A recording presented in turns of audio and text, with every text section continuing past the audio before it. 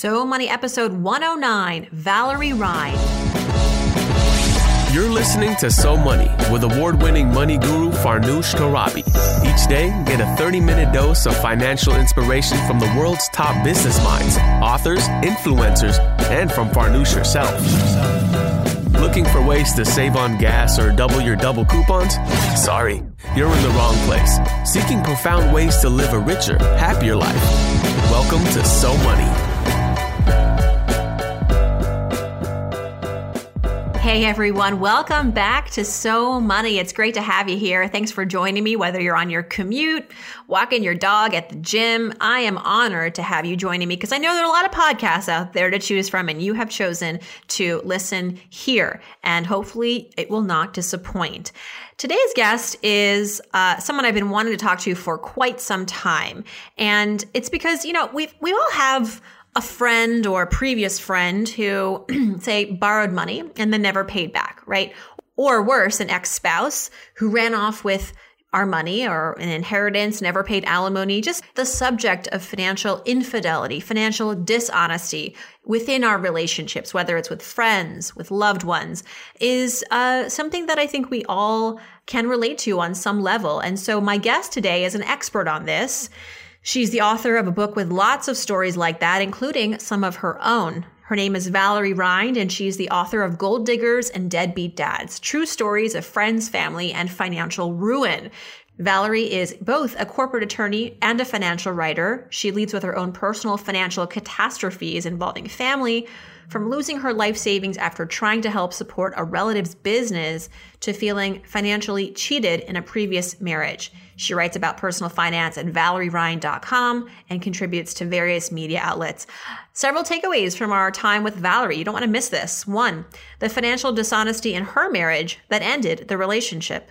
What vehicles, cars, taught her about money as a kid growing up, and the first person she'd call upon winning the lottery, a very important person. Here is Valerie Rind. Valerie Rind, welcome to So Money. I am really looking forward to talking to you. Thanks, Farnoosh. It's great to be here, and I'm noting that it's tax day. Yes, we are recording this on tax day. It's going to air in a couple of weeks. How did your taxes go? Mine are done. I already got my refund. How about you? Not so good. I had one piece of paper that I was still waiting for and hasn't come in. So there's a flurry of extensions being filed. Thank gosh for extensions, and good luck to anyone listening if you're still dealing with taxes after the fact, after the date. So I have been wanting to speak with you one-on-one for some time, ever since we crossed paths at FinCon 14, knowing that you had this really, really interesting book coming out, and now it is out, Gold Diggers and Deadbeat Dads, True Stories of Friends, Family, and Financial Ruin. I think everyone hearing that title probably has a story, you know, of whether it was something like a friend ran off with a quote-unquote loan, a spouse that still owes alimony, a business partner that cheated them out of, I mean, I've interviewed guests on this show that have been just shattered financially from a poor choice of business partners. So this book is very relevant, and I'm so happy you wrote it. This was born out of your own kind of challenges when it came to money and family and friends. Tell us how it all began. What was your aha moment that I need to write this book and tell everybody about how to navigate this very real situation?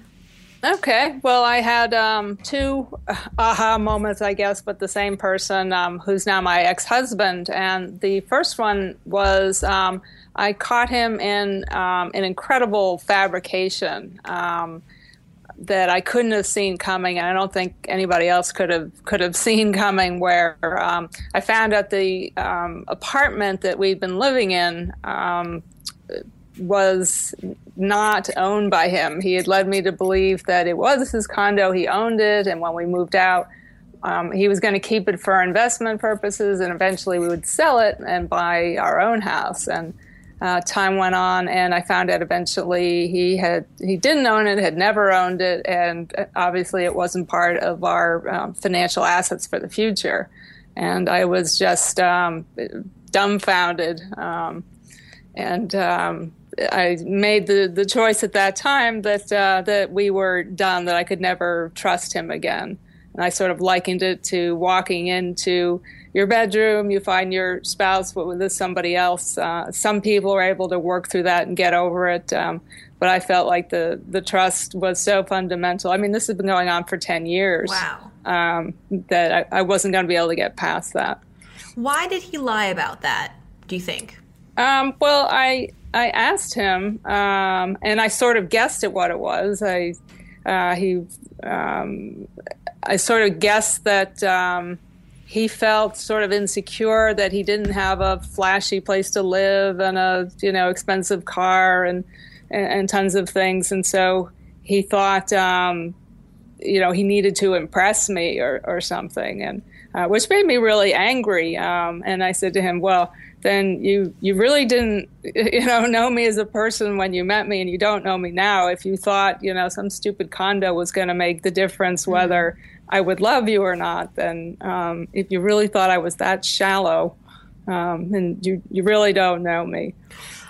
You say it was nearly impossible to know this was going on at the time, but now in hindsight, because we have such clear vision after the fact, were there any red flags that perhaps for listeners in a relationship, hopefully not, where there may be some financial dishonesty, any red flags that you think now, oh my gosh, yeah, I should have seen that coming? No, that's the unfortunate thing, is that there really weren't. I mean, he was one of those people that was just really good at having an answer to absolutely everything. I mean, some people are like that. They're sort of chameleon-like, and they can sort of make the best of everything and sort of shape themselves to be what they think you want them to be. And at the time, I was going through law school, and I started working. So I was a bit distracted, but I would ask these questions, and sometimes I wouldn't follow up. We started running into some financial troubles of our own, and I proposed a number of options. And I said, well, why don't we move back into the condo? Because the quote mortgage, there was no mortgage. The supposed mortgage would be less than the rent we were paying in the bigger apartment we had moved to. And I said, well, why don't you ask the, quote, property manager, of which there wasn't one.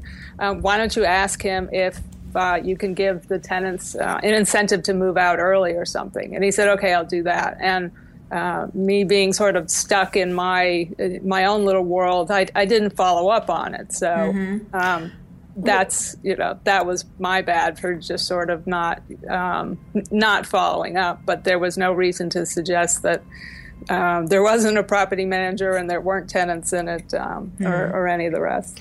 Well, I mean, it's your husband, and also when we're talking about money and friends and family, there's sort of this code of honor that you just think is never going to be broken, right? This like trust that's just implied. And when it's actually not always the case. And I think very few people know how to go about picking up the pieces when something like this happens. There's not a lot of literature around it. There's not a lot of direction. Thank goodness for your book. What's been the reaction to your book? Have people just been coming up to you and saying thank you and yes, and this, you've been reading my mind? And any anecdotes of people like actually reading your book and using it as a vehicle to get them in a better place? Sure. Well, my philosophy is sort of that there's something for everyone in the book, that there's something everybody can relate to, unfortunately. And if they haven't had such an experience, they sure know somebody who has. And if they say, well, nothing like that has happened to me and nothing like that has happened to anybody I know, it just means it's happened to somebody they know, but that person is so embarrassed by it that they just haven't told them. So I think since it covers so many of the different financial topics, it covers loans, it covers premarital issues, it covers wills and trusts, it covers co-signing, and it really runs the cradle to grave. So I think there's something everyone can relate to. So that's why people have come to me and say, Yeah, I had something like that similar happen to me. It's amazing, even though all our stories are very individual and different, that there definitely are some common themes running through. So I hope that I have helped people either feel like they're, as I say, not the only idiot on the planet, referring to myself as the idiot, or it's kept other people from making similar choices. And I know a couple of people who are on the much younger end of the spectrum than what I thought of as my target audience. And a couple of those people, so women who are in their late 20s, said, I'm absolutely petrified. And I said, good, you should be. These things aren't happening to you now, except for, they're in a place where they could be loaning a boyfriend money or co-signing something. But looking at all the things that happen to you as an adult further down the track, I think there are a lot of things they hadn't ever even thought about. Yeah. I think, especially for women, sometimes we have this false story that we tell ourselves. It's like ongoing in our head that we're not good at managing money, that I don't have time, my husband's better at it. And so what happens is we turn a blind eye. And so naturally in every relationship, there will be that one person who will kind of step up to take more kind of an overseeing role of the finances than the other person, because that's just kind of, I think, what naturally happens. But that's not to say that the other person should stay in the dark. You should always insist on transparency. So even if you're not the one that's paying the mortgage or even writing the check to the mortgage company, that you know exactly what the mortgage amount is, where to find it online, and if you have to step into that role, that you could do it seamlessly. Oh, I totally agree with that. And one example going on from my personal horror story was I realized I needed to move out of the apartment that we were living in. And so I started looking for a new apartment for myself. And I called our current landlord to say, look, I'm moving out. Just letting you know because you'll be getting reference calls. And he sort of grumbled and said, your rent is several months behind. And my husband had been supposedly paying the rent. And so I had no idea we were behind on the rent because he was in charge of paying it. And I just assumed that he was doing so. Fortunately, I was able to get the reference and get a new apartment. But it's exactly what you're saying about there having to be transparency. Yeah, and if there's any resistance to being transparent, that's a red flag. Sure. What is your financial philosophy, Valerie, now that you have kind of come out of the woods a bit and have been enlightened? What would you say is your guiding financial principle? I would say that you have to be focused on saving for the future, but you still have to have room to have fun now, and you have to kind of find that balance, and it's going to swing back and forth. You don't want to be totally focused on the future, and you might die tomorrow and the future will never come. And at the other end of the spectrum, you don't want to be totally living it up so that later on in the natural course of retirement, or if there is some kind of problem you didn't anticipate, that you can't deal with it then. Yeah, striking a balance between affording your needs for today and also planning and affording what is ahead in the future, i.e. retirement or college for your kids. It's very easy to feel as though the stuff in the future is it'll take care of itself, or it's so abstract, I don't even know where to begin. But you have to commit to making that at the forefront of your financial planning. I agree. What was Valerie Rind like as a kid growing up, in the sense that I'm curious to know, what was your money experience as a kid growing up? What were your financial influences? At the very least, what was your one biggest money memory that was influential? As now an adult, you look back and you go, you know what? I learned a lot from that experience. I think it would be around cars, strangely enough. My parents were not the slightest bit interested in flashy cars. I mean, they would have had the means to buy something nice, but it just was not, that was just not in their values. And they paid cash for cars. They didn't have car loans. They also didn't give me a car, which of course I was very upset about at the time. I would have loved to have a car, and I would have loved to drive something other than, the station wagon. That's so retro, though. Now if you had a station wagon, you'd be like the coolest kid at school. I know. And so I don't know if that's why it's carried over that I'm still not overly interested in cars. Like, I have one, and I'm not, given my living situation and work and everything, I'm not in the, I can get by with just a bicycle camp. And I thought to myself the other day, if I could have any car in the world, what would it be? And I still didn't come up with an answer. I guess it'd be nice to have, X brand or Y brand. But I think what would really appeal to me would be to have a driver. Yes, I concur. I think that is so money. Yeah. What about, we already talked about the chapter in your life dealing with the financial dishonesty in your marriage. What would you say, though, is your greatest financial failure? It doesn't have to be this cataclysmic event, but, a period or an event that was not your proudest financially. Right. Well, as I said at the start, there were two aha moments, and the other one, also the experience with my now ex-husband, was I lent him an amount of money which he used for his startup business. And it wasn't like he said, I am starting this business, and here's my business plan, and could you please contribute X thousand dollars to it? He started this business. I didn't ask anything about it, like, where's your business plan, and how much are you putting into this, and what are you going to do if that money runs out, and so on and so forth. How it came about was he called me at work and said, I'm having a cash flow problem. The bank says, I need $5,000. Can you loan it to me? And he was my husband, and I trusted him, and he had done so much for me. He had supported me when I was in law school, which was the only period in my entire life that I haven't worked. And so I was like, of course, if you need $5,000 or $10,000, whatever it was, of course, tell me where to transfer it to.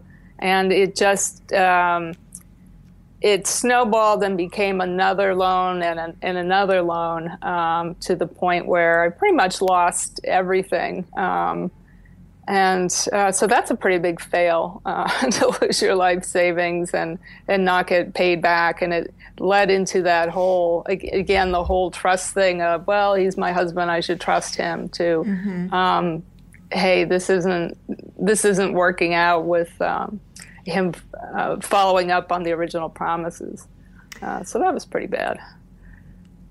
What would you say now is your biggest success, your so money moment? Did you ever feel vindicated from that episode in your relationship, that you feel like you came out on top? Besides, of course, writing a tell-all book about it. Yeah. Well, the book wasn't any kind of getting back at him or vindication or anything like that. It goes back to what I was saying before. I just wanted to show people they weren't the only ones who made any kind of mistake, and to keep other people from making it. But I think going from losing everything and then moving and getting a new job and sort of building it all back up to the point where I was able to buy a house and a car. I did have an auto loan on the car, and I did love that car. What kind of car was it? It was a Volkswagen Beetle. Nice. Yeah, I loved it. My mother-in-law has one. It's a yellow. It just makes me happy. It's yellow, and I feel like it's smiling at me all the time. Yeah. What's a personal financial habit, Valerie, that you practice that helps you keep your money in a safe place? Well, when I was more sort of anal about these things, I would balance that checkbook to the penny. It all had a click. And over the years, I've gone to more electronic payments. I hardly use the checkbook. I don't write anything down in it, and I don't balance it, which is probably all bad habits. But as I said, since everything's pretty much electronic, I check my credit card transactions every couple of days. it's partly a check on how much I'm spending, but it's also a check to make sure there isn't any kind of identity theft going on. I mean, I would recognize instantly if there was something that wasn't a charge of mine, whether it was $2 or $2,000. So having a look at that every couple of days keeps those things in check. For sure. Okay, Valerie, we are almost wrapped here, but before we go, we got to do our So Money fill in the blanks. Oh, like a game show. Exactly. Tell her what she's won. Okay, so if I won the lottery tomorrow, $100 million, $500 million, just basically an immeasurable amount of money. The first thing I would do is I would run to my accountant and my financial planner and say, what do I do? That's good. Yeah. I wouldn't run out and spend it. I wouldn't walk into work and say, I quit. At some point, relatively soon, I would have to say, I'm leaving. I would want to finish things out so I wasn't leaving them in a bad place. But I wouldn't be one of these people who just walks in and say, I won the lottery. I'm done. You still don't want to burn bridges, even if you win $100 million. Oh no, for sure. Okay, the one thing that I spend on that makes my life easier or better is house cleaning. Yes. You know how often I get that, especially from women, obviously. I love it. I'm a big fan of that. I've just upped my own house cleaner to once a week from twice a month. There you go. I'm once every 3 weeks. And at first I felt guilty about it because I just moved to a really, really small house, and I thought I should be able to do this. And then I thought, I should be able to do something better with my Saturday morning. Yes. Yeah, what is your time worth, really, Yeah. You mentioned that was a bit of a guilty pleasure, but you've gotten over it. What is a guilty pleasure currently that you spend a lot of money on? Well, I have a guilty pleasure, but I don't spend a lot of money on it. But, I just love Twizzlers red licorice. It's not really the simple expensive. Things. Yes. Right. Yes. And when I was living overseas and I couldn't get it there, so I'd beg my family to send it. And they would say, you do realize the postage costs 50 times. But it's comforting. It's, Right. wow. It's funny when you're overseas, the things that you miss, when I was studying abroad in France in college, I missed soft pretzels. I missed bagels because you can't really get those in Paris. I love croissants, but it's sometimes you just want the taste of being back at home. So I completely relate to that story. One thing I wish I had known about money growing up is I wish I'd known that it was actually unusual to have no debt. It was unusual not to have a mortgage and car loans, and how important that was for your finances. I just kind of thought that the way my family was the way the rest of the world was, and it wasn't until much later I could see that the rest of the world didn't work that way, that most people did have mortgages. I remember when I paid off the Volkswagen Beetle, a boyfriend at the time said, wow, I've never known anybody who paid off their auto loan. And that was just stunning to me that people considered that an auto loan was just something that you always had. Right. Debt is fine as long as you can manage it and there is an end to it at some point, that Right. You don't look at it as part of a way of life. Absolutely. Right. And I wasn't in a position where I could buy the car outright. So, I don't think that was a bad thing that I had that debt for a couple of years, 3 years, whatever it was. Helped you probably increase your credit score. Right. When I donate money, I like to give to blank because I give to a local theater here because I love their productions, and because they're small, they seem to really appreciate it. When I get to my university, my alma mater, they're kind of like, ho-hum, next year, can you give twice as much? Whereas the theater is really appreciative, and I can see the results. I mean, I don't look at the money that I gave and I see, a costume or a set design and say, I bought that. But it's more tangible, and I like that. And finally, I'm Valerie Rind, and I'm so money because because I talk the talk and walk the walk. Absolutely. Valerie, thank you. Thank you so much. We're going to share all of your links to the book and your website at SoMoneyPodcast.com. It's been a pleasure talking to you. Thank you for writing your book. And we wish you the best rest of the year. Thanks. Same to you. And hope everybody out there got their taxes done. I know, right? By the time you're listening to this, we really hope you've got your taxes done. Thanks again. Thank you, Farnoosh. Thanks again to my guest, Valerie Rind. Her book is Gold Diggers and Deadbeat Dads, True Stories of Friends, Family, and Financial Ruin. We've got the links for this as well as where else you can find Valerie over at SoMoneyPodcast.com. And I hope you'll come and visit because there's lots of goodies. You can ask me a question about money or your career or whatever's going on in your life that I might be able to help you with.